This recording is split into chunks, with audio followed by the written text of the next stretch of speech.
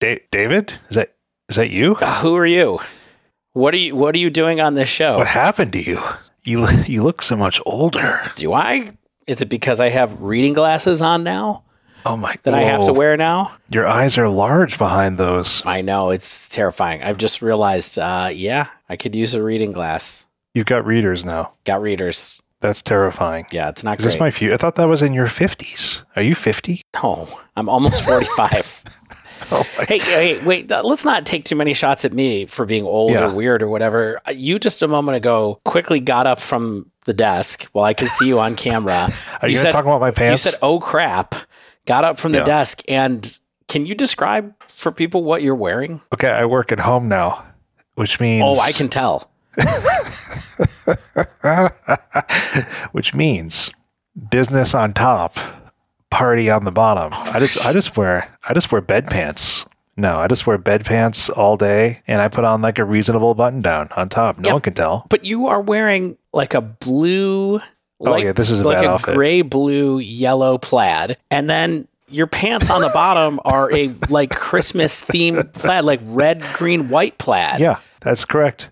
Do you not My leave wife the made a house to get lunch or something? Like, what are you doing? I need to start. This is day 5. Okay, day 5 of new job, day 5 of working at home. I'm just kind of basking in it right now, but my legs are going to atrophy if the only walking I do is from the bed to my desk. So I'm going to have to start taking some lunch walks, hit the gym, that kind of stuff. So yes, this is if I'm doing this next week, Dave, then we can have a real conversation about the state of I can't my believe existence. the mixing of the plaid. How do you get? I mean, I couldn't even do it. I couldn't do it.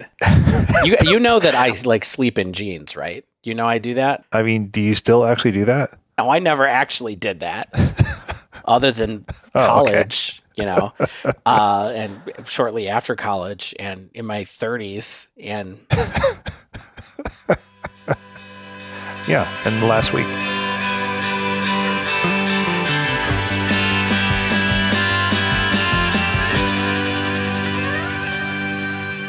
Hello and welcome to episode 257 of the Dive Down, a Magic the Gathering podcast focused on the latest decks, trends, and strategies for the casual spike. My name is Shane, here in Denver, Colorado. With me on the line, it's the one and the only in the room, the Godfather, Dave Harbarger. Dave. There's nobody for me to interrupt. You can interrupt me.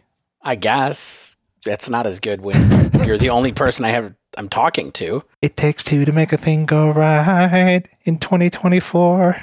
Yes, but it takes 3 to make an interruption. Ooh, you can. It's like 2 is like a one-on-one interruption, just rude and not. Yes. Okay, not conversational. Yes, and in 3, it's like, hey. Oh yeah, let me butt in here. Spicy. Such a I gotta Buttinsky. get my thoughts off. Dave, how have you been? How is your new year? It's busy. We're trying to start off busy over here. Oh really? Lots going on. A lot of Lego building. We did do a lot of Lego building. But also, work is heating up as it does sometimes at the beginning of the year. It's so hot right now. You have a new job too? Yeah, this work. Man, it's a big change. I'll tell you what. It's novel. It's a novel job. We'll see how this thing pans out. But, I mean, so far so good. But okay, it's definitely different. Okay. It's All weird. right. It's weird being at home, as we talked about in the intro. I am wearing bed pants. Nobody needs to hear about the pants more. Yeah. Enough with the pants. We don't want to tarnish your image. But you know who else has been working hard and can work hard for you, Shane? Tell me. Heavy Play. Oh, Heavy Play is a new. That's what you surprised me with. Gaming accessory brand that'll improve your gameplay and your game day. Their playmats, deck boxes, and card sleeves feature enhanced ergonomics, mobility, and protection for you, your cards, and your game. Can we talk about how good these deck boxes are in terms of protection? Because I mean, I know a lot of deck boxes. Tell me. I saw the eyebrows raise. So what I like about these, right, is that they have nice inners, like nice lining on the inside, right? Yeah, I mean, just to be clear, Heavy Play has 2 different boxes. Oh, good point. Yes. That maybe you're forgetting to talk about here. We have the RFG deck box, yeah, which is a more plastic construction. Let's talk about these differences. We don't do this enough.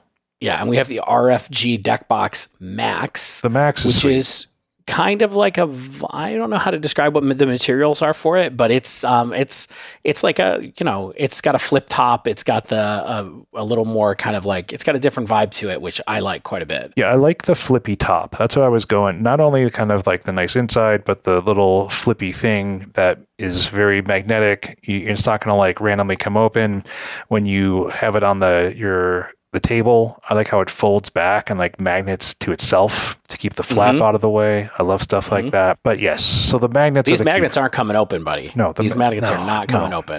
But the magnets do keep the things together. We could do a snap, snap, snappy, but we don't have the stuff on us right now.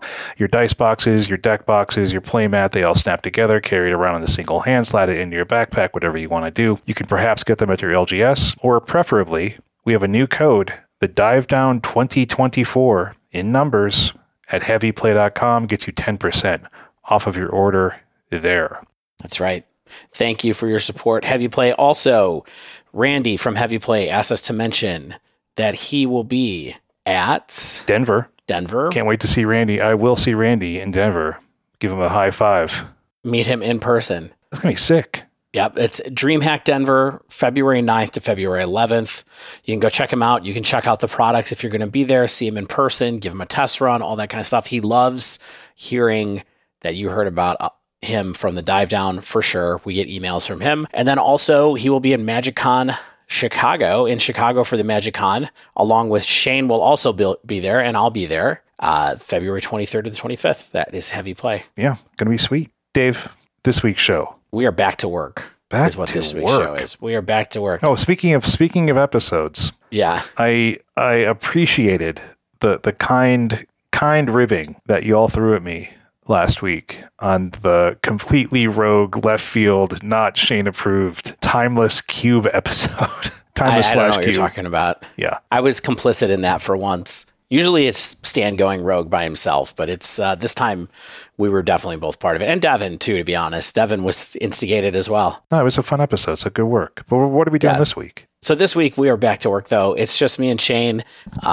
Stan is in traveling from one time zone to another. Devin had a long weekend commenting on energy, and so it is Shane and I, and we are going to talk about something people have been wanting us to talk about for the last few weeks, and that is the state of Modern in early 2024. What is going on? We had 2 huge tournaments this week, or 3, potentially even huge tournaments, depending on how you want to think about it. We had an MTGO Showcase Challenge. We had Star City Games Cincinnati, and also Queen City. A 20K and a 10K. Yep, Home Skyline Chili, where Shane and I cut our teeth going to college and doing a whole lot of other Ice stuff. Cream. That's right. The beer selection at IGA. Get at us. All those things. IGA, get at us. Yes. I would sponsor our podcast. I would love a sponsorship from IGA. The regional grocery store chain that is IGA. You want to know what we think about Grief still existing? You want to know how we feel about Amulet still existing? Or maybe Merfolk even being good? This is the episode for you. I won't be talking about that last part. Oh, we should a little. I mean, a little.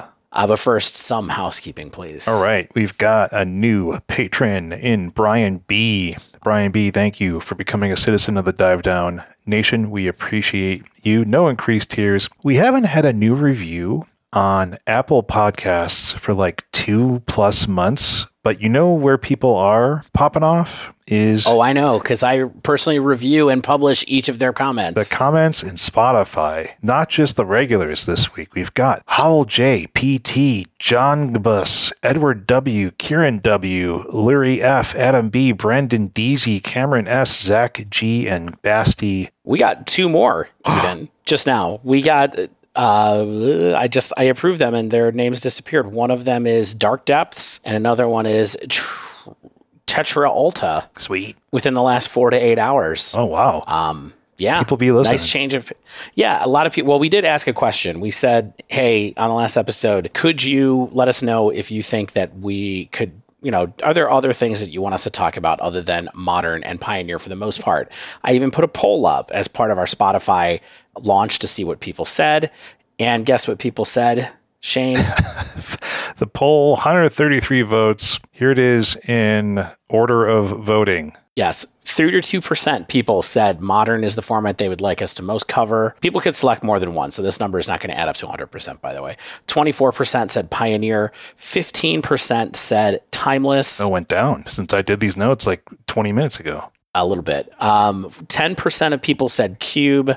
13% of people said Standard, which I threw in there as a little bit of a curveball to try to check us. Standard coming in fourth place in this poll, above Cube.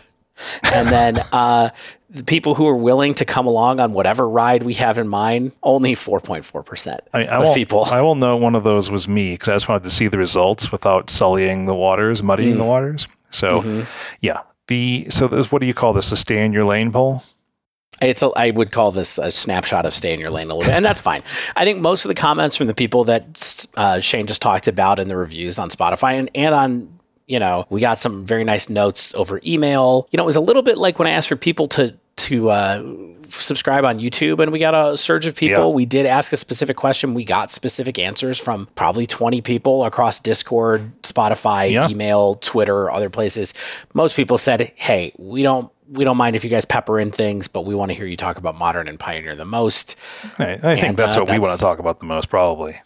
Yeah, truly it is what we want to talk about the most, and that's what we're here for. But here's my call to action this week. Can we get 135 people to join the Patreon for as little as $1 a week, which helps support us, helps keep us going. Now that's not going to happen. Well, 135.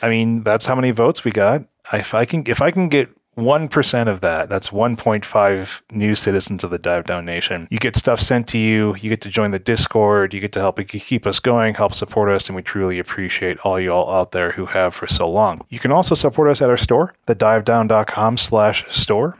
Get some swag there. You can go to Mana Traders. You can use, this code is no longer functional. The Dive Down 23 is not a functional Mana Traders plug. So, are you sure? I am pretty darn sure. I think it goes out this week.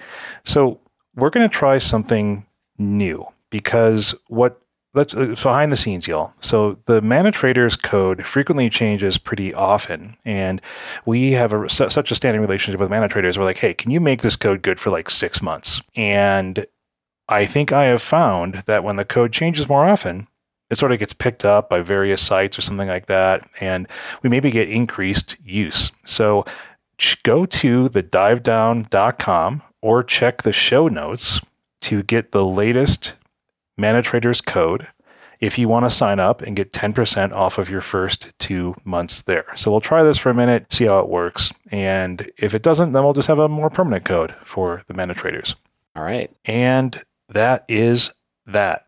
That is that. All right, so Dave. So where do we want to start? It's 2024. I always like talking. What is Modern? I like talking about paper before I like talking about Magic Online. So let's talk about something like SCG Cincinnati. Then let's talk about maybe the showcase, and then we can then maybe take a big picture, zoom out a little bit, talk about what we are seeing in the raw data since like the Modern bans. I want to hear your takes about how you feel Modern is going and maybe where it should be right now, Dave. So I'm hyped to have that conversation. What do you think? I'll have to come up with some takes, I guess.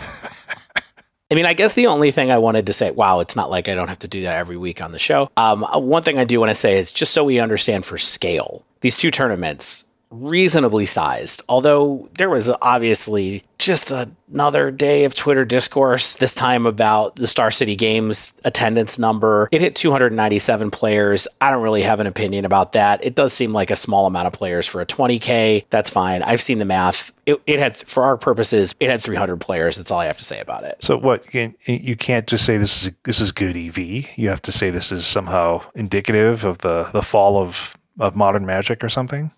Anytime you're close to Skyline Chili is good EV in my opinion. Oh, so it would have been a joy to be attendance at this tournament. Maybe have Skyline, maybe have Adriaticos, maybe a Zips Burger. Oh man, Dave, I was literally describing to my wife and my nephew just yesterday about the Adriaticos Bearcat and how it was the party staple all through college. The spicy sauce, the deep pan. We got the calzones Oh, in my God. room for what it's So worth. many We pretty much calzones. always got the calzones. Anyway, yes. Adriatico's, let me hear ya. Get at us. Yeah. So we will start with that, but SCG Cincinnati, 297 players, MTGO Showcase Challenge, 343 players. The tournament that took QPs to get into had more players than SCG Cincinnati for what it's worth. You don't have to drive or fly anywhere for that. And you Yeah, know can how just far do it away in two that can do airport it in- is. two mismatched pieces of plaid if you'd like. Yeah, I mean, you can just sit. Yeah. Yeah. And Dave, you and I have both flown in and out of Cincinnati. Oh, it's terrible. It's nightmarish.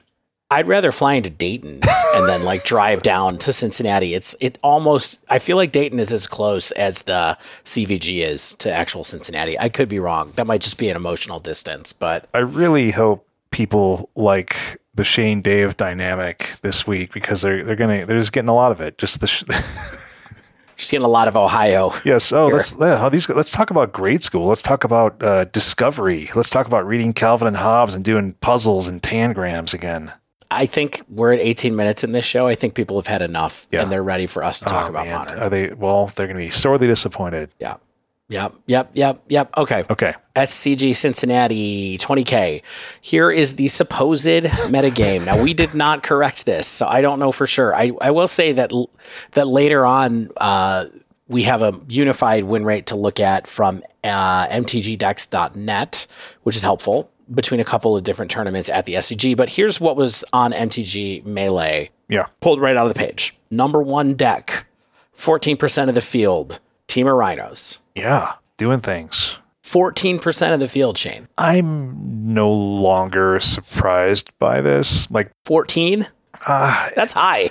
Yeah, I mean, if you want some early takes, it's safe. It's like a 50+% deck. You only really have to live in fear of like Living End showing up big. Everything else, you probably have a good to okay shot at defeating. Yeah, I will say from my count, okay, so the match win rate reported on Melee was 54%. Sweet. Basically, 53.98. But it only had one pilot in the top 8 from what I saw. However, 8 of the top 32 Ooh. were Rhinos. Quarter of the top 32. Quarter of the top 32 being Rhinos is pretty interesting, I think. Means that it went well and it went pretty deep. Yeah.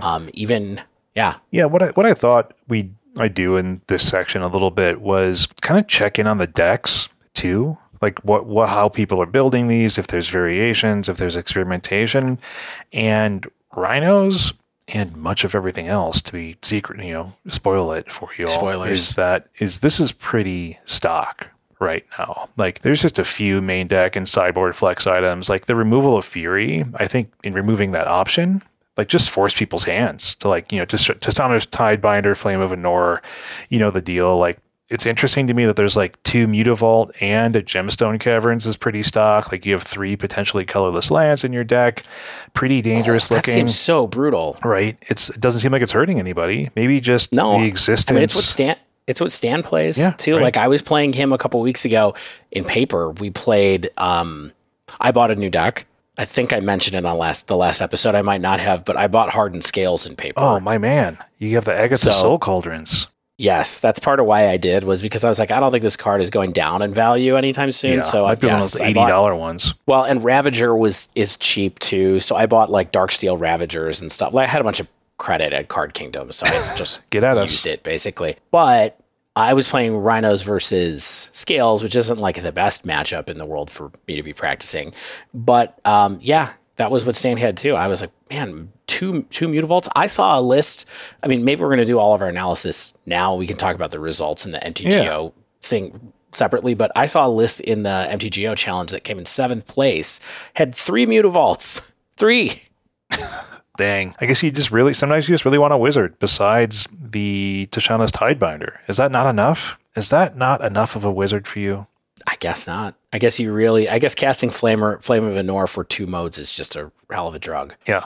I mean, it's not in there for the red anymore. You know what I mean? Like you're not pitching to Fury. So it's just considered a good enough card that, you want the 3 mana. I totally agree. I mean, it was kind of crushing to play against for sure. A number of times with Stan, it's a powerful card. I do think it's funny. and tell me if I'm wrong about this, but this card is like, I mean, is it Cryptic Command? 3-mana Cryptic Command? I mean, not really, but like sometimes I feel like, wow, we're really contorting ourselves to just get Cryptic Command in here. I mean, but that's having that red pip, the red pip is sweet because you get to do direct damage. Yeah, and it kills Shieldred. Yes. Yeah, so exactly. Anyway, Rhino's pretty stable, but it's fully a Tidebinder deck now, if anybody was curious. But other than that, that's what Rhinos is right now. And it did pretty well in SCG Con Cincinnati, but not like super amazing. But it was the number one deck in the field somehow. Rhinos weekend. I mean, this is actually a pretty good Rhinos weekend to be like 54%. So I'll take it. Yeah. Yep. All right. What is next on the list here? Murktide. A very Murktide weekend to you, Dave. 47.4% win rate and about 8% of the field. So yes, and Murktide's looking pretty stock. I will say it's a big cut here between 14% of the field and 8% of the field. Like yes, it is. It's a pretty big difference there. I will say I have been looking at Murktide lists a good amount the last couple of days. I did not really see anything that made me go, wow, someone's doing something different than Murktide. And that is fine. I don't have a problem with that. It was just worth noting. How long has Change the Equation been in this deck? That's the only card that I saw that was kind of like, oh, wow, a main deck changed the equation. You really want to target Titan was what I kind of thought. Yeah. That's wild. That's some metagaming. Yes. That's people expecting a lot of Titan for sure. And, you know, it works against Crashing Footfalls, too, but, like, most of the counter magic already worked against Crashing Footfalls anyway, so. And speaking of Titan, that's our third most popular deck with 19 copies, about 6.9% of the field. Well, sorry, let's go back to Murktide real quick. Fine. Did you save the win rate? Yeah, 47.4%, Yeah. A very Murktide weekend. Not great. No, I mean, this is a trend we will talk about across a variety of tournaments and results. We have a Titans third place, about 6.9% of the meta game. Nice. That is in a 51.7% win rate. I mean, this is another pretty stock deck at this point. Like, you know, this is a one ring deck at this point. There are always 4 1 rings. There's, you know, always one map, exploration map, an expedition map. Thank you. You know, this is like, these deck is what you expect. There's like maybe one spelunking. Ooh. Yeah, it's sometimes spelunking occasionally, but it's your One Ring Urza Saga Titan deck. Yeah. It's good. The One Ring is good in this deck. I still remember facing this down at the RCQ I played a few months ago, and I was just like, oh, they drew a lot of cards, and they could win out of nowhere. Like, I mean, in a sort of combo deck where you can win out of nowhere, playing One Ring seems pretty good. Yeah, I will say, again, to blend our discussion between Magic Online and here, because why not? I guess here we don't have to talk about it twice. Amulet won the challenge that we were going to talk about, the Showcase Challenge. And what was interesting, I didn't get to see this play, but apparently one of the key cards in the sideboard in Amulet, quote unquote, supposedly was It's Quinth. Oh, It's Quinth. It's Quinth. Okay. Is that like a pitch card? Firstborn. No, it comes into play and deals 2 damage to another creature. And guess what that creature probably is? Magus of the Moon. Yeah. Ragavan. Yeah. So, Magus of the Moon.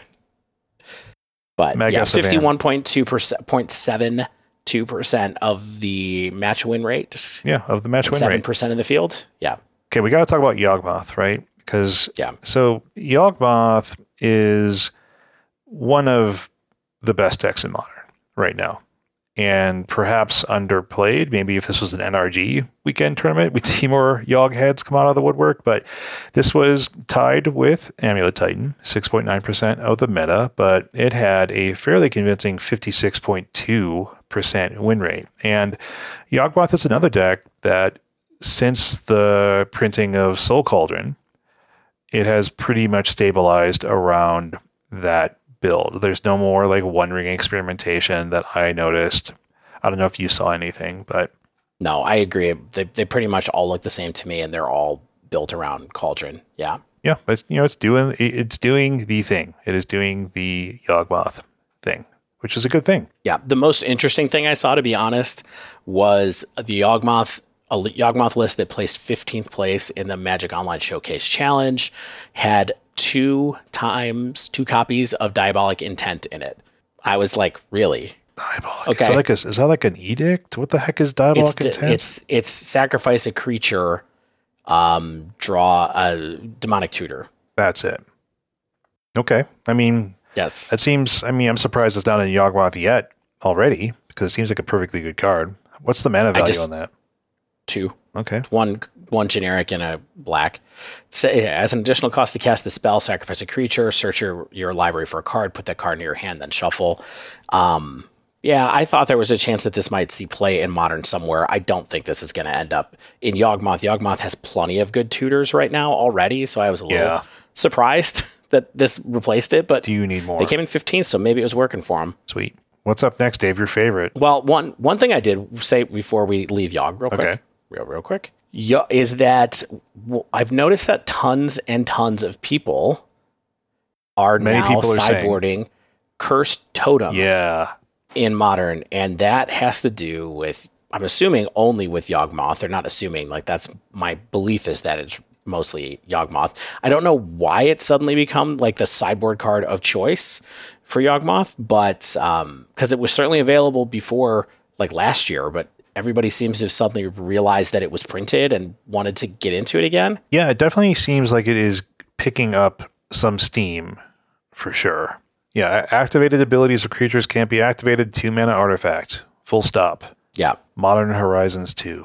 Yes. Okay. And I'm excited because maybe I can buy list, the 75 copies of that I opened when I was trying to open Ragavans. I seriously think I have like 7 Modern Horizons 2. That's funny. Cursed Totems. So good. It's like my pile of Obsidian Charmaws or Timeless Dragons or something. Yeah, exactly. And you'll see, I think it was in like Scam. It's in a bunch of different decks that have been trying it out as a way to prepare themselves against Yawgmoth. Maybe it's just because they don't have access to Fury anymore, and so they needed another sideboard card that was more targeted on it, and that's just what it was. And Fury has always been there, so we never really saw it. Yeah, that's kind of an interesting thing to, of course, mention. Maybe an obvious thing, but that's what we do, is it stands to reason that Yawgmoth is climbing the ranks in terms of win rate and perhaps popularity, with Fury being out of the format, right? So it's not something, Rhinos, of course, typically has a good matchup against Yawgmoth, but if you don't have Fury, then it's going to make that a little bit less good. And, Scam, of course, can't beat it that efficiently. It's got piles of other removal if desired, but yeah, it makes sense that Yogg is going to see a tick up with Fury out of the format. Yeah, well, I think people anticipated it, and it has indeed come to pass. I do think that people were a little more hyperbolic about how much better they thought the deck was going to get. Like, people were like, oh, it's going to be 60% win rate, all kinds of stuff. But, I guess it was 56, which is good enough. But guess what? Still not as good as the next deck on this list, at least in Cincinnati. Mm-hmm. Which one's that? Scam. It's undead yet again. Dun, dun, dun. All right, this is the time code that we're going to put in our tweet about this episode, because everybody wants to know what we think about Scam still existing. You want to say that now? I thought we'd say that for later. Let's save it for later. Let's just talk about it for now. Its existence has continued. What's the famous line? The stories of its death were greatly exaggerated. Yeah, that sounds about right. Yeah. Is that Mark Twain? Wise from your grave. That's Altered Beast.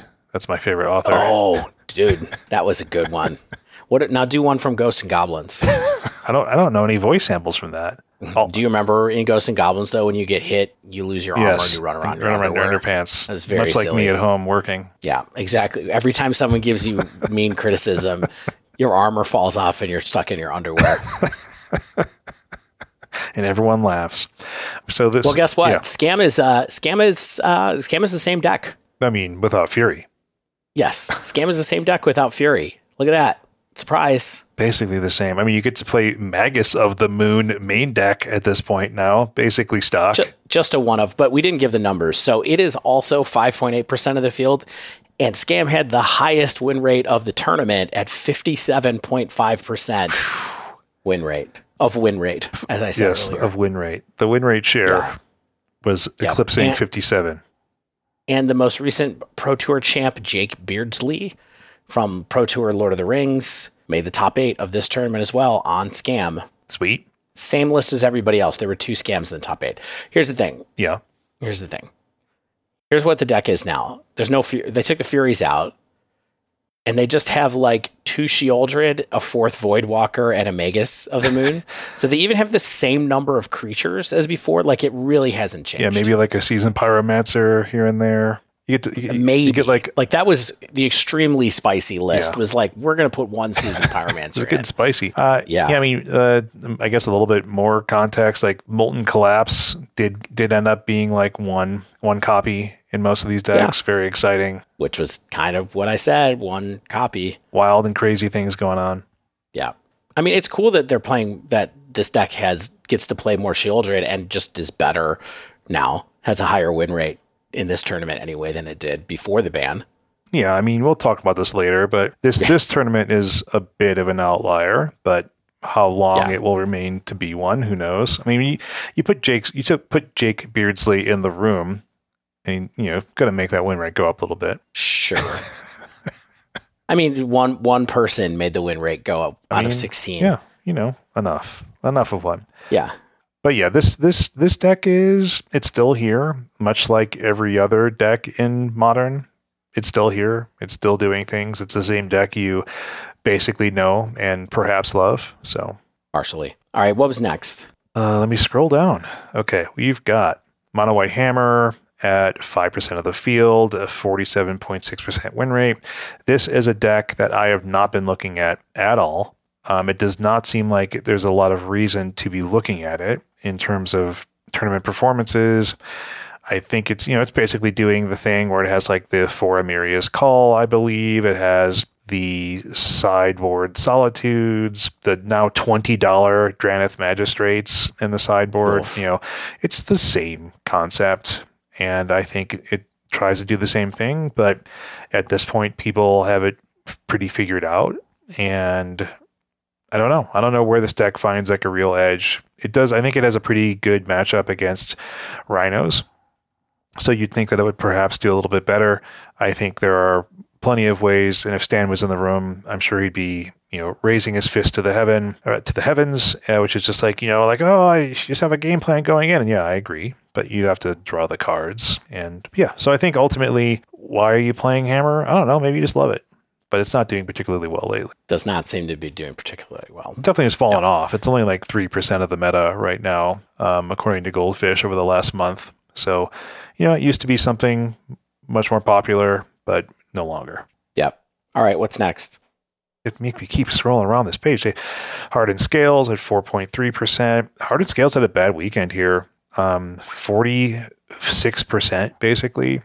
So with 12 pilots, so not a great weekend for Scales. There's not that much scam in the room here comparatively. Like, it's not like it's 20% of the meta. So you got to pick your spots for where you're going to bust out Scales. And if you think it just has a naturally good matchup against a bunch of stuff, or you're awesome at it or something like that. So is there anything interesting going on with Scales right now, Dave? Or is it the deck we know and love? It's the deck we know and love, although I did see a couple of lists that were starting to actually cut back on the Ozolith and having just a single copy of the 1-mana Ozolith as as more like a Urza Saga target or something, I guess, as opposed to the normal kind of like redundant alternate plan to your Hardened Scales, or something that sort of enhances your Hardened Scales.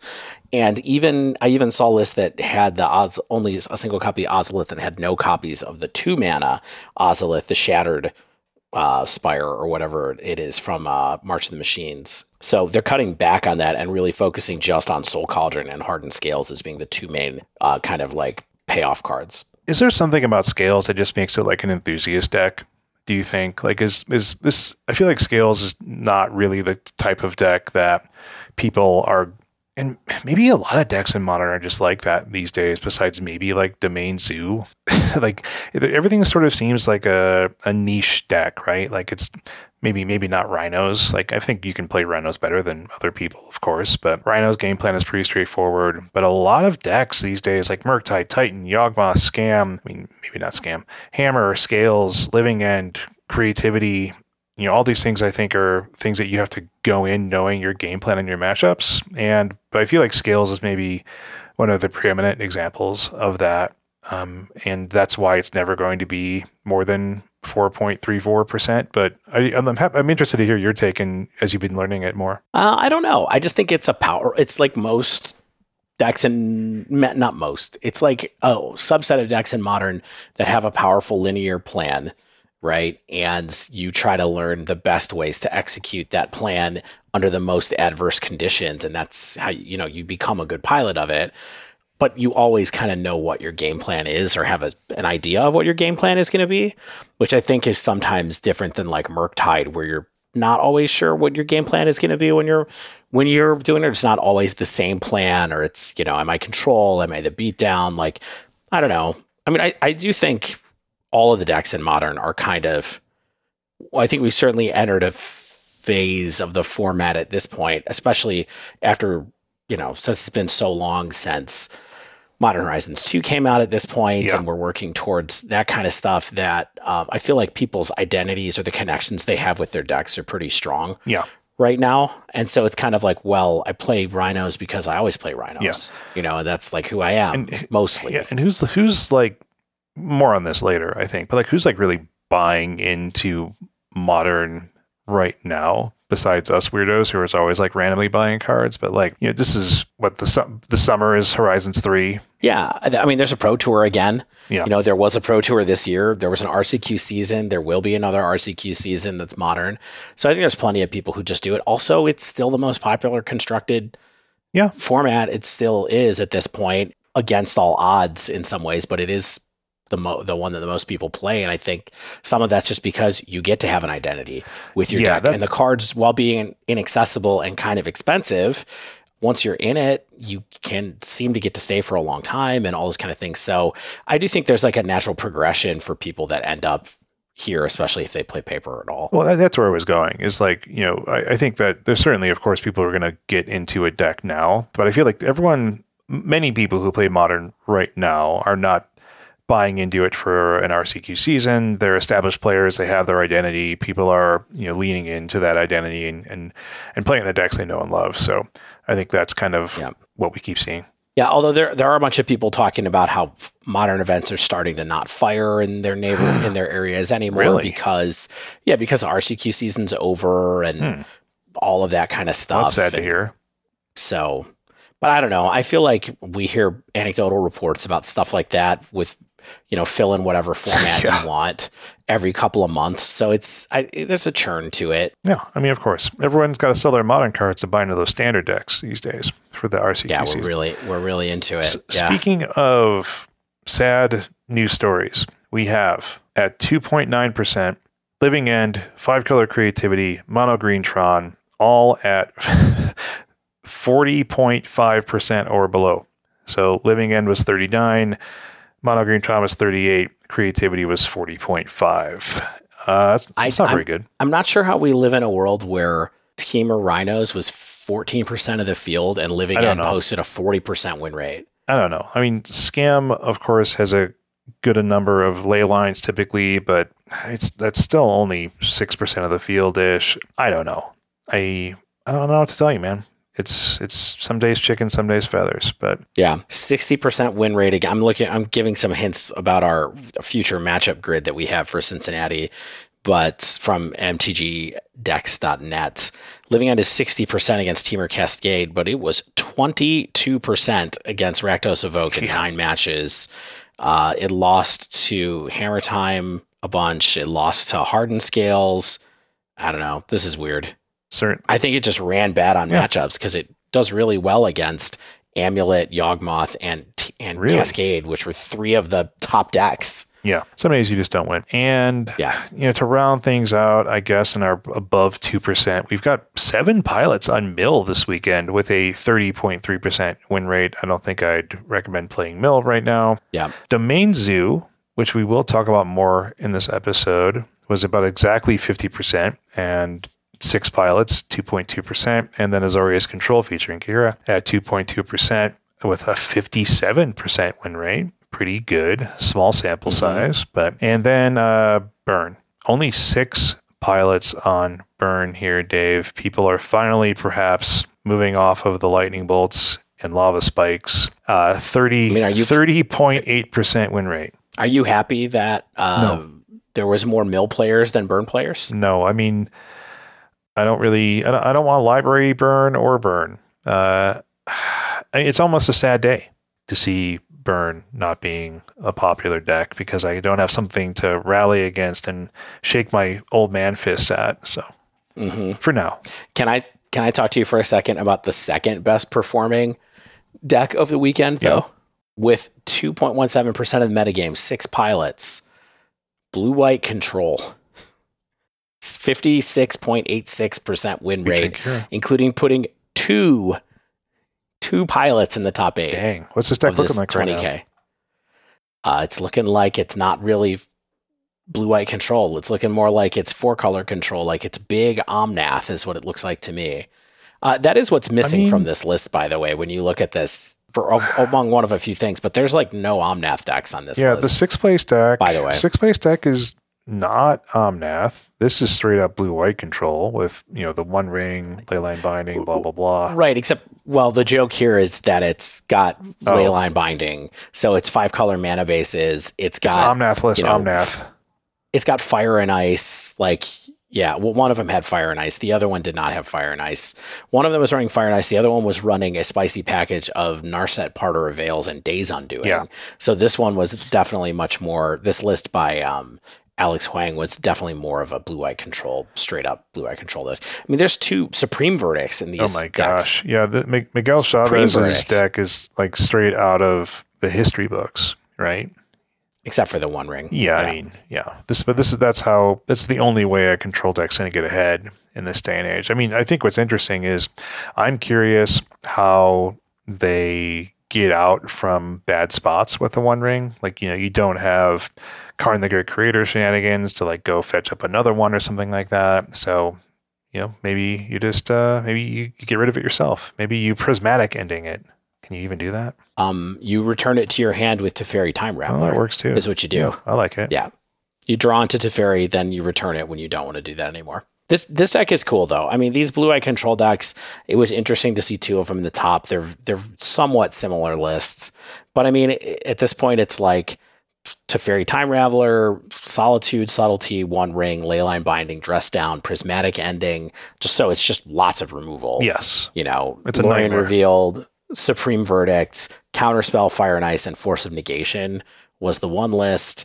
And the thing that was different about Alex Huang's list is that it was running Preordain, Narset, Part of Veils, plus Days Undoing, like I mentioned. But really, other than that, they were the same core of cards. Yeah, I mean, cool. Do your thing.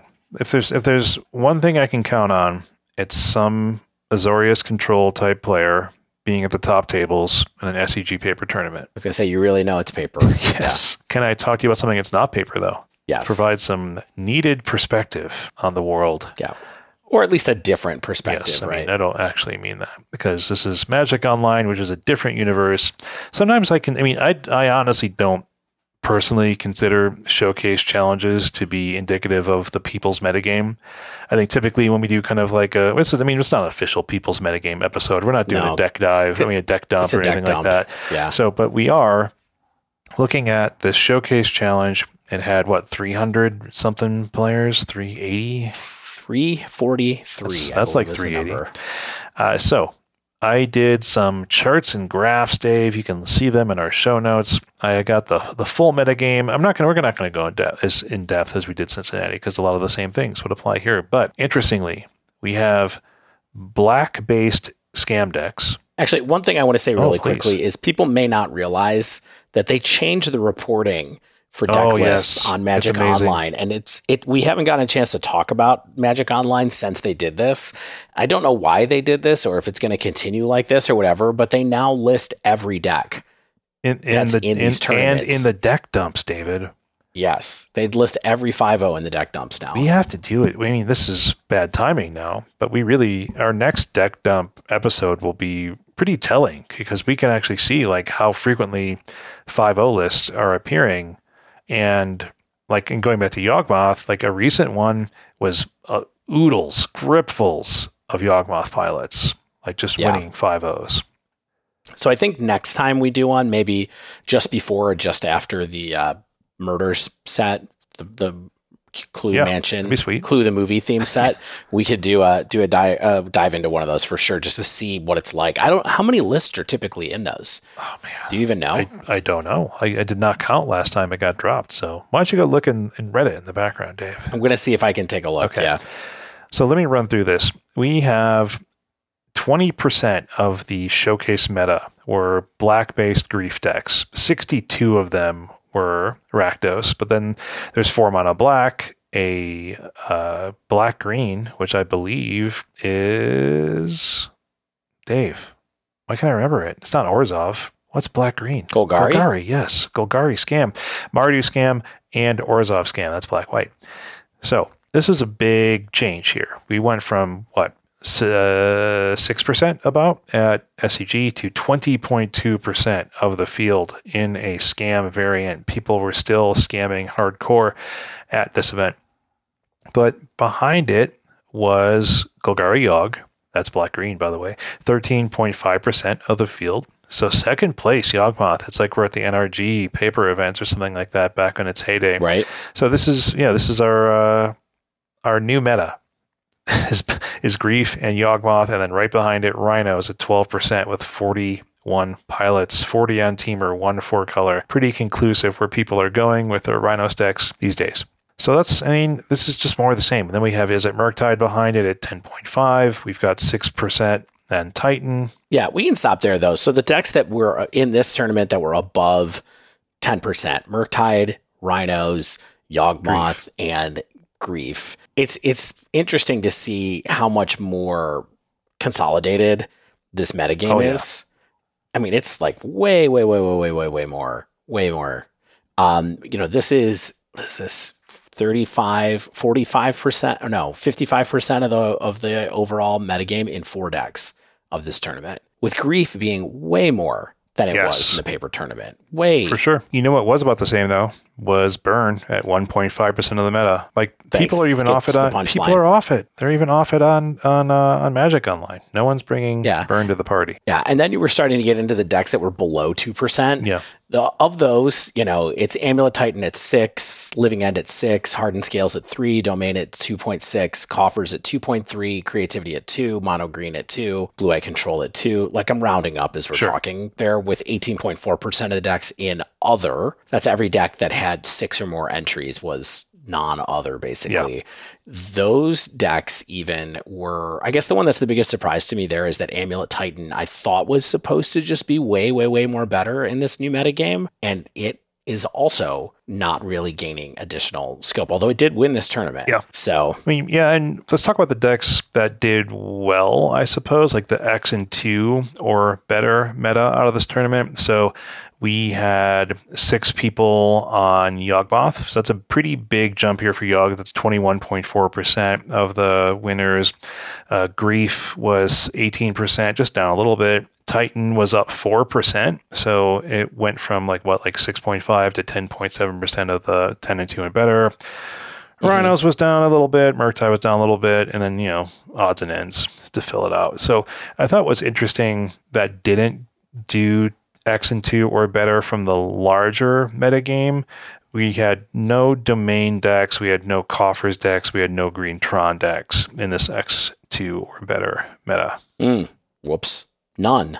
But yeah, None. So there's not a lot to get into here. The Magic Online meta is typically a little bit more consolidated. I think it's a little bit more insular. It's a little bit more self-reinforcing, I think, and people are more willing to pivot more rapidly to, I think, decks that perhaps are doing well, or they can respond more quickly with a deck rental service, and they can maybe grab cards that they don't have or don't want to buy or can't borrow or something like that. Yeah, there are 2 decks that I wanted to talk about from this that showed up a little more online, and those are, one is Merfolk, which came in 3rd place in this challenge. And the other one is 4-color Omnath, which came in 8th place in this challenge. And it's just worth mentioning quickly. Number 1, green cards aren't good enough for Merfolk still. So nobody cares about Cenote Scout in Modern, which I don't think is a surprise. We weren't going to go that way anyway. Yeah. They have the full disruptive package in here, of course, with your Tide, your Tide Shapers and your... all your stuff. Rashad and Dockhand, just tapping people's lands. Exactly. Yeah, for some mana disruption. They have the other one that is like a spreading seas, basically, which is, everybody's kind of familiar with these. Here's the thing. This list that came in third place, 0 copies of Tishana's Tidebinder in the 75. Whoa. Too expensive. Yeah. It had 4 copies of Svelin of Sea and Sky or whatever that card is. I mean, that's a good card. Instead. Yeah, but I'm shocked that it's better than and more interactive than Tidebinder. You're playing Merfolk Trickster in this deck already. Do we just it's Tidebinder's like the bigger, better, more effective Trickster. I mean, they cost less, I guess. It's one card, one faster card on Aether Vial, one fewer pieces of land you have to have in front of you. Maybe that's up. Yeah. Keep it lean and mean. I will say that the versions that were in SCG did play Tidebinder. So this is definitely an outlier, but I still thought it was interesting. That was one of the best performing ones that we saw. And it was like, I'm not going to play the new, coolest, most recent Merfolk. No. Pass. They just want to be low to the ground and get in there and be weird. I mean, yeah, this is great. I love it. I would definitely not play this, but I respect you out there who do. Yeah. The other card that's in here is from They have a different Lost Caverns card. Deep Root Pilgrimage. They are playing 2x Deep Root Pilgrimage, yes. Whenever one or more, it's a generic and a blue for an enchantment. Whenever one or more non-token merfolk you control become tapped, create a 1/1 blue merfolk creature token with hexproof. Wow. Just generates for value. I'm sure occasionally you get a trigger off of Dockhand as well for when you tap it, but that's not lean and mean. It's not like this does not seem on game plan to me, but it seems sweet. Yeah. This is another one where I was like, really? You're going to have that over Tidebinder anywhere? I don't know. It only costs 2, Dave.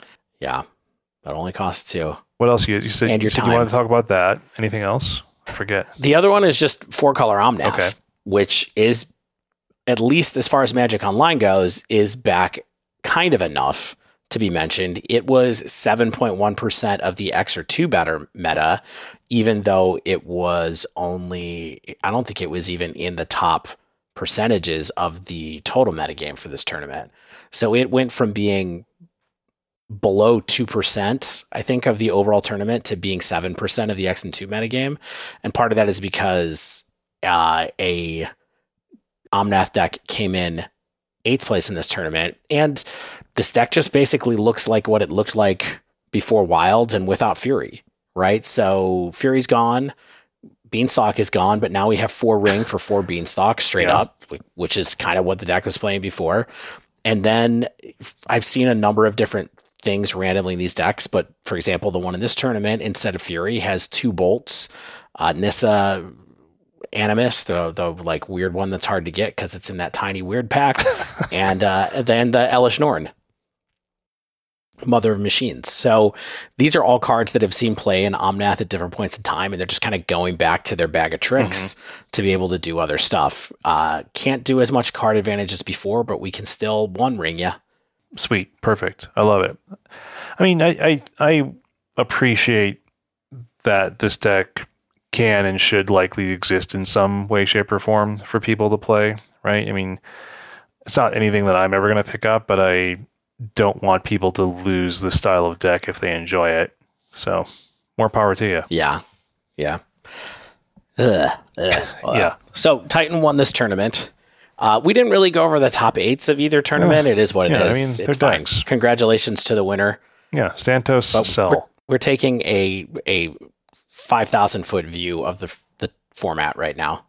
Yeah, I mean, did you see any other like cool decks out there? Like this is where I think we might more easily discover interesting things that are going on. Below the top 32 or something. I mean, I have bad. I'm just looking at Scam.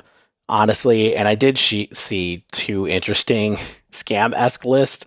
Harlan Führer, or Firer? Harlan Firer, well-known SCG player, has a in their tournament they came in 19th, I think, or 20th maybe in the tournament, 18th in SCG Cincinnati with a Rakdos Death Shadow list that had 28 creatures and a Not Dead After All package and a little bit of stuff. But it was Voidwalker, Death Shadow, Grief, Ragavan, Stalactite Stalker, Inti, Street Wraith, and a couple of Orcish Bowmasters. Pretty cool deck list to see, a little bit more aggressive build of Scam, basically, with Death Shadow, which is fun. And then I also saw a Mono Black Scam list that I thought was pretty interesting. It was Scam, but with the One Ring instead. Yeah. It's kind of built a lot like a Coffers deck. Coffers, yeah, but with the Grief Scam package in it instead. Oh, man. I would play this. This lets me use all those expensive cards I purchased. It doesn't. And you know what this does not have? Yeah, it does not have Coffers. So, no, it's not a Coffers. It's not actually Coffers. It just kind of feels a little bit like a Coffers my list. price on MTG Goldfish, $35 United States dollars. Let's go. Wow. What do you need to finish it? I don't have any Shoulders Edict. Do you know those are expensive? Are they? They're like $3 apparently. Demolition Field also like $3. So Dave, hook a friend up. Sunken Citadel. Yes, I have a foil full art one. I don't want that, but thank you, my friend. Cursed Totems now $4.50. If you have 7 of those, hook a friend up. Look into your heart. Listen to your heart. I don't know where I'm going, and I don't know why. Okay, couple of last things that I would love to say real quick. Please. I'm all ears. What do you think will come of that?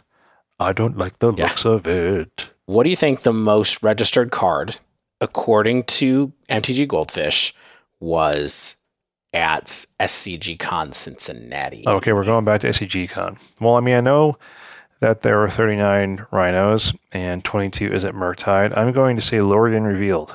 It was Lightning Bolt. Oh, wow.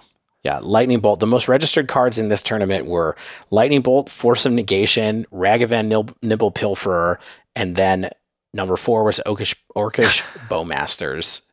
Number 5, Endurance. Oh, wait. Murktide does not play Lorien Revealed anyway, so... No. Anyway, yeah, cool. No. Good work, Shane. But the thing that stood out to me was in the challenge, the number 1 card registered was Orcish Bowmasters, and that's what I really wanted to point out was that wow, here we are actually here now. I think it's a good time, perhaps, to talk about what's going on with Modern overall, and.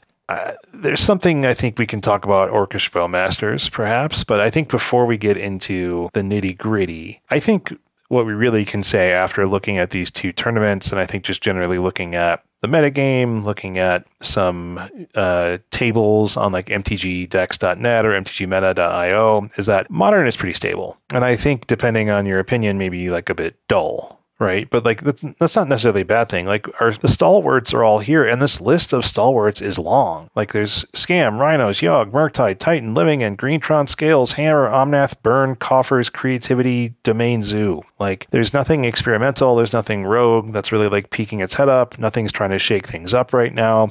The deck lists, like we talked about, are pretty stable for now. Like, new sets always have a chance to mess with things, but I think largely everything is where you expect it to be. But like that's 14 decks that see a reasonable amount of play in any tournament environment. And then you go to your LGS, you're going to see some more rogue strategies.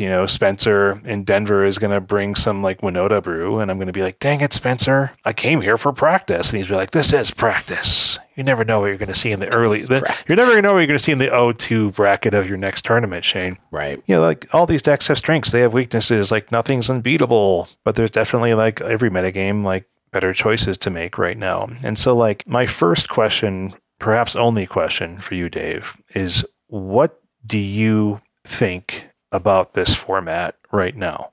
I think people are mad, Shane. Why are they mad? I think people are mad that they're still getting grief scammed at the rate that they're getting grief scammed. The wrong boy died.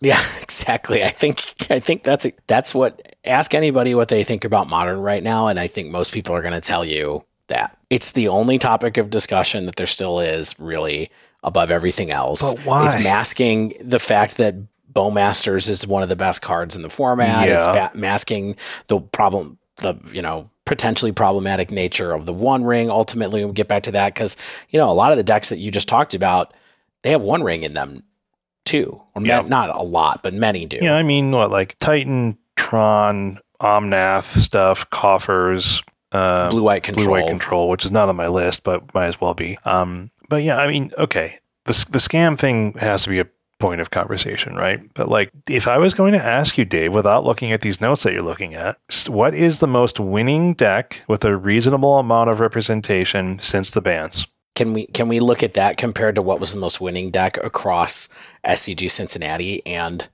the 10K and the 20K? Since we have that data as well, and that feels a little fresher to me. I mean, this is 30 days. It's like been only 30 days since the bans. But yeah, sure. Yeah, but I just mean this. Yeah. What's our cutoff for like matches required? Like 200, 150? Sure. It can't be 200 because there's not that many. So let's say 100.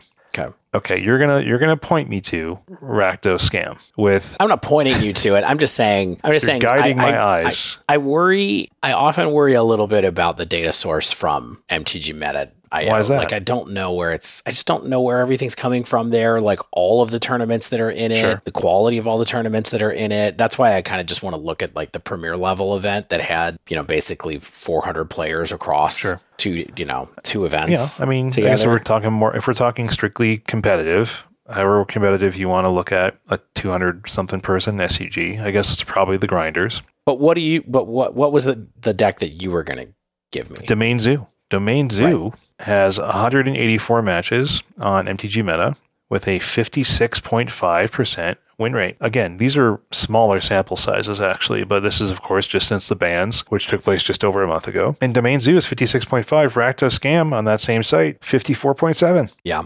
Why aren't we talking about banning Territorial Kavu, David? Because Territorial Kavu does not take 2 cards out of your hand. Yes. And make you feel like you didn't play a game of Magic. I mean, I understand this. This is a straw man. And also, I do like to play Scam. I've talked about it a lot on here, but like at first I was like, no, they didn't miss. People are just playing too much Scam. They're not gonna put it to wait, what? What's going on? Because now all of a sudden it's like writing and people are like, oh, you mean I can still play my cards? I guess I'm just going to show up with the cards that I had before that I liked before because it's still good. It's still good. I love this. I love casting these cards. I mean, okay, let's look also, however, at Golgari Yawgmoth.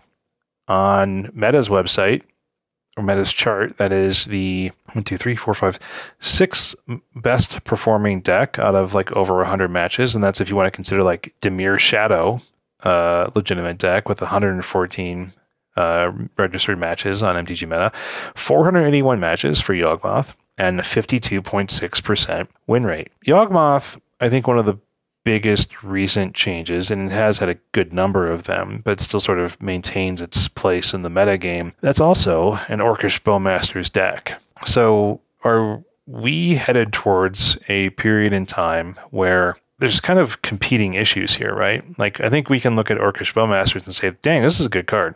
This is a really good 2-drop. There's you get a lot out of this piece of cardboard, right? But then you also have the Grief Scam thing. I mean, maybe also this is of course, I'm not saying I want this to happen, but let's say that WotC looks at things and it's like, hey, we're going to get rid of Orcish Bowmasters. Maybe that's enough to get people finally more off the scam train because they lose perhaps one of the best 2-drops in the format. Yeah, they're just going for grief at that point. But then you just leave. So you just fully leave Yawgmoth alone and doing its thing. Yeah. I mean, fine for a little bit. Well, I mean, so a little you're bit. saying that it sounds like you're saying, Dave, that you believe the format needs a shakeup right now or needs a ban.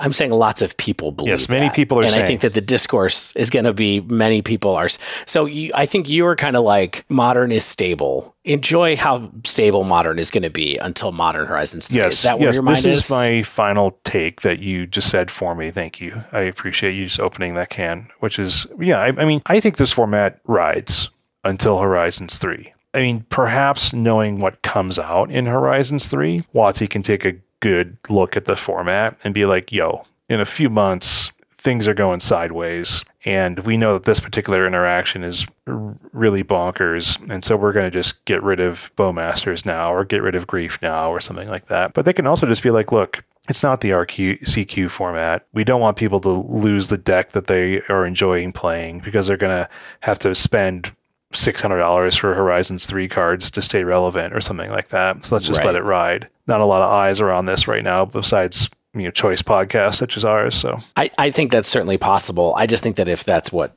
becomes, we are the only thing we're going to be talking about in Modern for the next 6 months is. That's a long time. You're right. It's a long time. That's not a short amount of time. No. What's? No. I mean, and there's two more set windows between now and when Modern Horizons 3 comes out. Yeah, that's the thing too, right? Is we've got 2 sets. We've got 2 opportunities for them to just be like, yo, get out of here. We've got enough of you, Scam, or something like that. Or maybe Bowmaster's a little bit too good. We're going to keep the One Ring as our premier Lord of the Rings card that sticks around in Modern, and Bowmaster's is toast or something like that. But I don't think Bowmaster's is going to be toast less than a year after it came out. So you think Grief? I think if we go back to the well, it's going to be Grief. Yeah, I mean, it's like fine. It had its run. It's not like, what's the big deal? I don't really like taking out a Living End, but it's not like Living End is near and dear to my heart or anything like that. So let's go back to this, right? Modern is stable. Modern is very stable for better or worse. But again, I just go back to what makes something good or what makes something bad, right? Like if we're talking like looking at a deck is too popular, then we talk about Rhinos, right? It's like it has 727 matches on meta in the past 5 weeks, and Murktide is the next best, 20% fewer, 583 matches. Rhinos has a super safe win rate though. It's 51.2. If you're talking about let's talk about a combination of power and popularity. We look at Amulet Titan. It's the 4th most prevalent deck and the 4th most winning deck at 54%. Are we talking about banning anything from Titan, or is Titan get a pass for life? Yeah. I don't know. Bloom? Yeah, besides Summer Bloom. I mean, it's been a minute. I mean, besides, let's be honest. Besides, Once Upon a Time, which was really what led to getting banned in this format. Everything. That was so many bad things, right? Yeah, pre-ban Once Upon a Time effectively for what it did. Yeah, I don't know where you draw a line. It does just feel like people hate Scam is a bad guy. We're gonna spend forever talking about it, unless it turns out that it either turns out to get worse because of something that comes out of the next couple of sets or something, but I don't know. I mean, I think it's the fact that a ban took place and it's still dang good, right? And what's weird is it's almost better. It's not dead after all. It's not dead after all. What's funny though is this win rate, if you're looking at the MTG Dex one from those few tournaments this past weekend, it's better than it was. Which is just maybe people can't target it in the same way, or they're not targeting it as much because it's not 22% of the room, so it can still do its thing. It's. I mean, there's just variance there too. Of course, when we were talking about this kind of stuff, but it wasn't better on Magic Online, I don't think. How are you looking at the format, Dave? When you're thinking about playing Magic, what are you thinking about playing right now? Are you man, I can't wait to cube with the Chicago friends, or I want to go, on Magic Online and mess with hardened scales, or what do you how are you engaging with Magic, and what's driving your engagement? Yeah, it's more like that. What am I just interested in learning about? What do I want to try? I wish Hardened Scales is a little better than it is right now, considering I just bought it. I knew it wasn't going to be as good as it was right before the ban. But yeah, I mostly think about Modern in a sense of I want to learn about stuff to talk about on the podcast. Yeah, of course. And, if I go play a paper tournament, it would be Modern. It wouldn't be anything else. And then it's a little more casual where it's okay, I'm going to try out Timeless, and I'm going to try Cube. I'm doing all of those things. So I think I am playing a wider array of Magic than I have been the last couple of months, let's say since around this time last year. But Modern, I do think, is pretty stable, like you said. And regardless of whether Scam goes or not, I think it will continue to be stable, is the other thing. So it's really a play experience thing more than anything else that I think. So that's what makes me think that there's a chance that they do just say, forget it, we're not paying attention right now to this right now. I mean, Modern's where I want it to be, which is essentially I can go to the store, I can have a sideboard plan, I can go see my old friends, Amulet Titan and Grief and whatnot, and Primeval Titan can come down on turn 2 and destroy me or something like that. But it's I just want to go for the familiar experience, and something maybe Pioneer would be more of a learning experience for me right now because my engagement with it is not as frequent as Modern. And I think a lot of people want that out of their Modern, right? And I think in terms of being the people's format, I think both in terms of range of decks and strategies you can play, and sort of comfort you can have just going down to your LGS with like extremely minimal preparation and have a good idea of what you're going to do and see. And I think it's a perfectly cromulent way to engage with the world's best card game, Magic the Gathering. Yeah, TM. TM. Ding. But I don't think we have any grand conclusions after looking at this. It also doesn't seem like there's any kind of like underutilized assets that everybody is overlooking right now, except for maybe blue-white control, which maybe would be better, but I doubt it if more people picked it up. For what it's worth, blue-white control in the SCG. Okay, in the SCG sample, 35 matches. Mm-hmm. Okay, 71% win rate. Guess what its win rate against Rakdos Evoke is? Go on. It's 50%. And the world's the perfect. It's also 50% against Izzet Murktide on MTG Metadata.io. So it is. However, it is 75% against Cascade and 70% against Titan. Yeah, I mean, I think one could say that Azorius Control is perhaps underplayed. It's 132 matches on Meta with a 52.3% win rate. I think like maybe Azorius Control's time is back a little bit, where it's like, hey, Greentron is not very good against a lot of stuff. Let's bring this back out. Let's unearth my supreme verdicts and see what happens. Wouldn't that be interesting? No, it wouldn't be. But I mean, it'd be kind of interesting if that were true. We'll see. Some people will be really excited about this. That's the headline of it. Remember, we put out an episode like 3 months ago, or I don't remember, 2 months ago, that was George Jabeur saying, don't play blue-white control in Modern. And we're like, here we are in the beginning of 2024. And we're like, actually, maybe this is all maybe this is all George's doing. Yeah. Maybe have one more look at it right now. So, yeah, I mean, I don't think we came into this trying to make any grand conclusions. We just want to walk through a couple tournaments, walk through some recent data since the ban, tell you what's going on. And the answer is not that exciting, unless you think Scam still existing is exciting, which it is, because it shapes the metagame in a lot of ways around it, especially online. So, yeah, keep your eye on this. I mean, I'm curious how bad things have to get for them to take action before Horizons 3. I mean, maybe we just want to enjoy this sanity and stability for our pocketbooks for a minute. So we'll see what happens. There's always something trying to get at our pocketbooks. Don't kid yourself. That's a good point. But Dave, an important thing happened this past weekend. I know you want to take a break. There's no reason to take a bumper. Yeah, we don't have an ad bumper. Break. Let's go into the pre-breakdown. We'll just call this the dive down this time. So the NRG Championship happened this past weekend. And so 16 players, they all qualified by either winning events or had the most accumulated points on the ladder across the year. And importantly, I do want to call this out. All of these players, so they all showed up. I think they all went to the NRG store, correct? Yeah.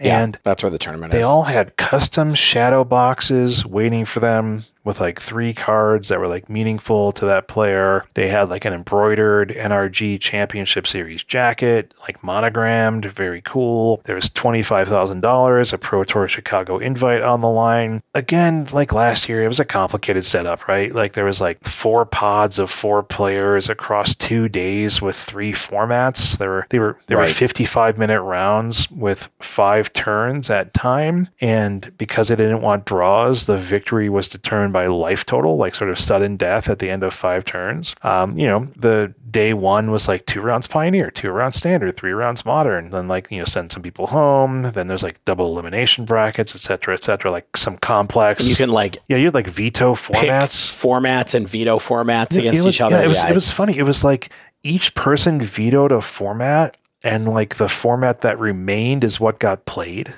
Yeah. So I wonder if there's a lot of Standard that got played this day.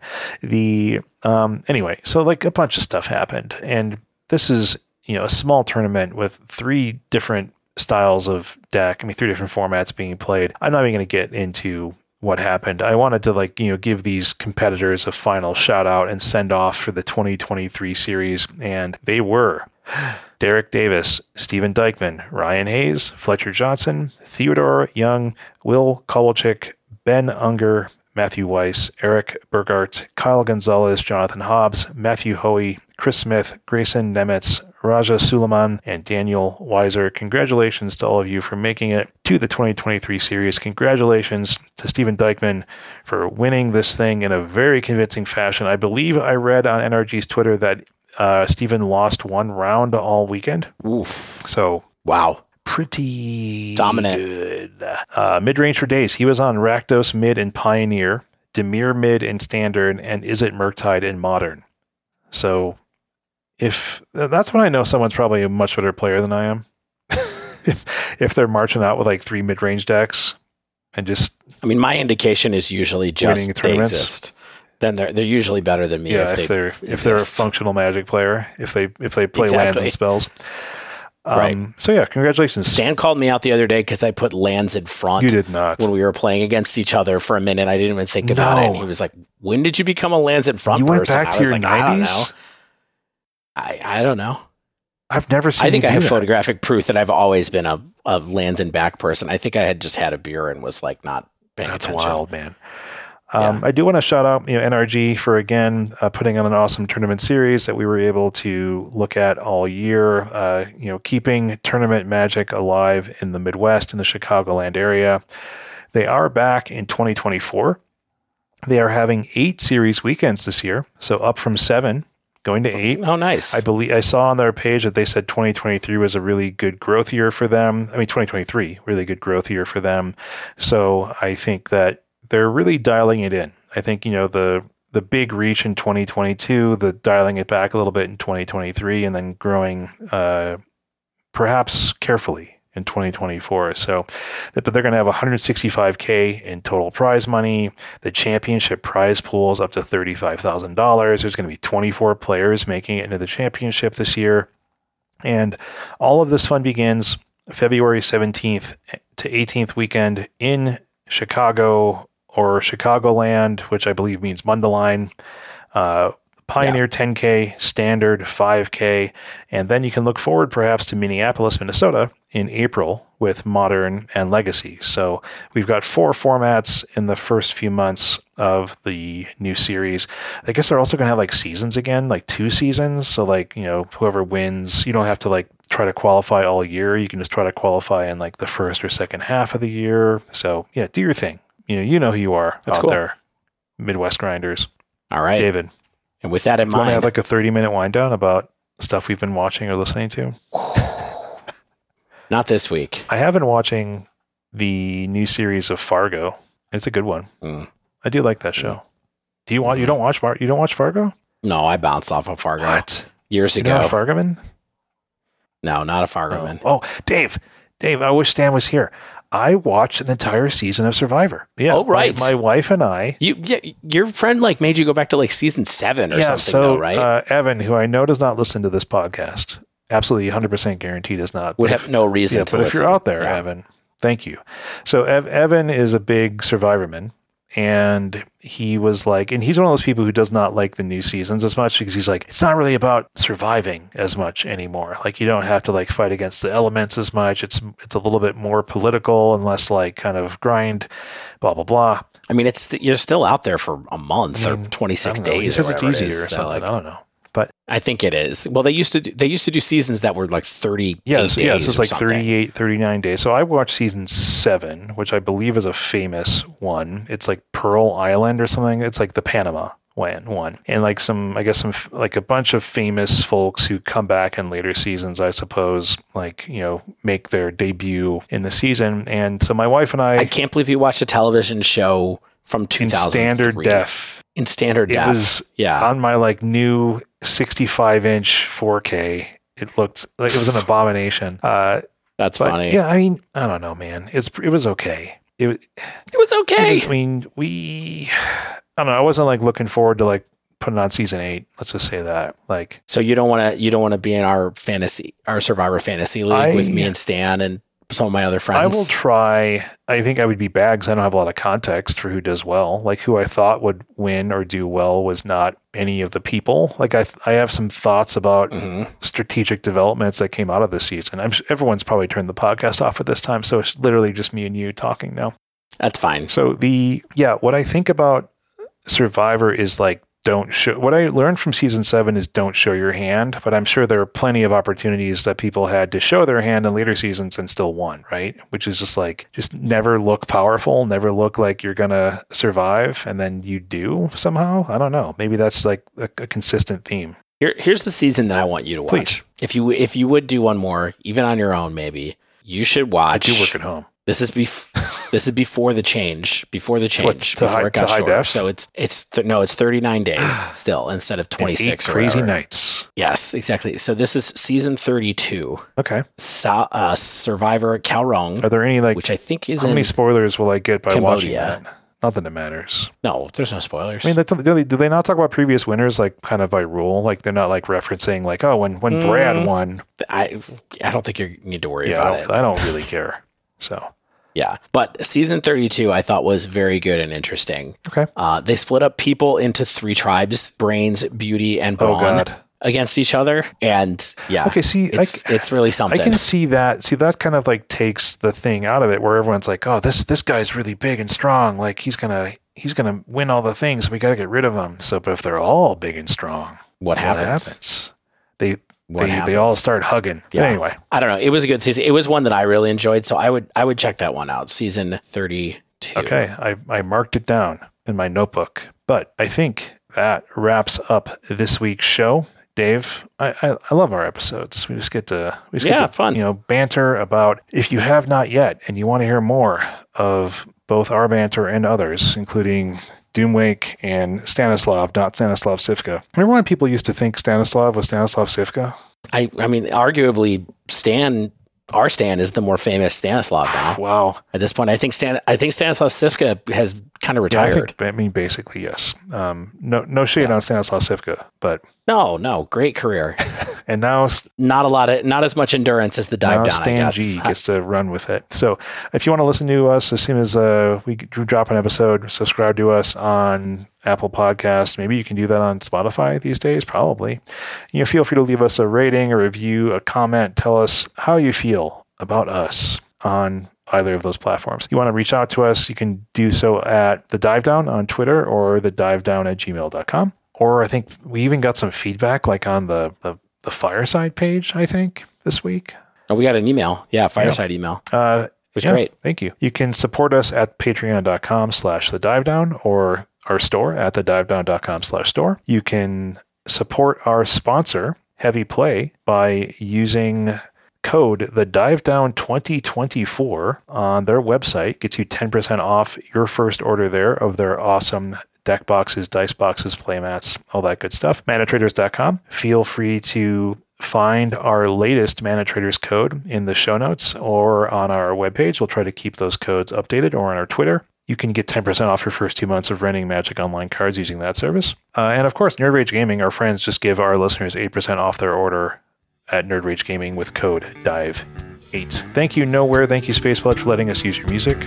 And until next week, get out there and scam while you can.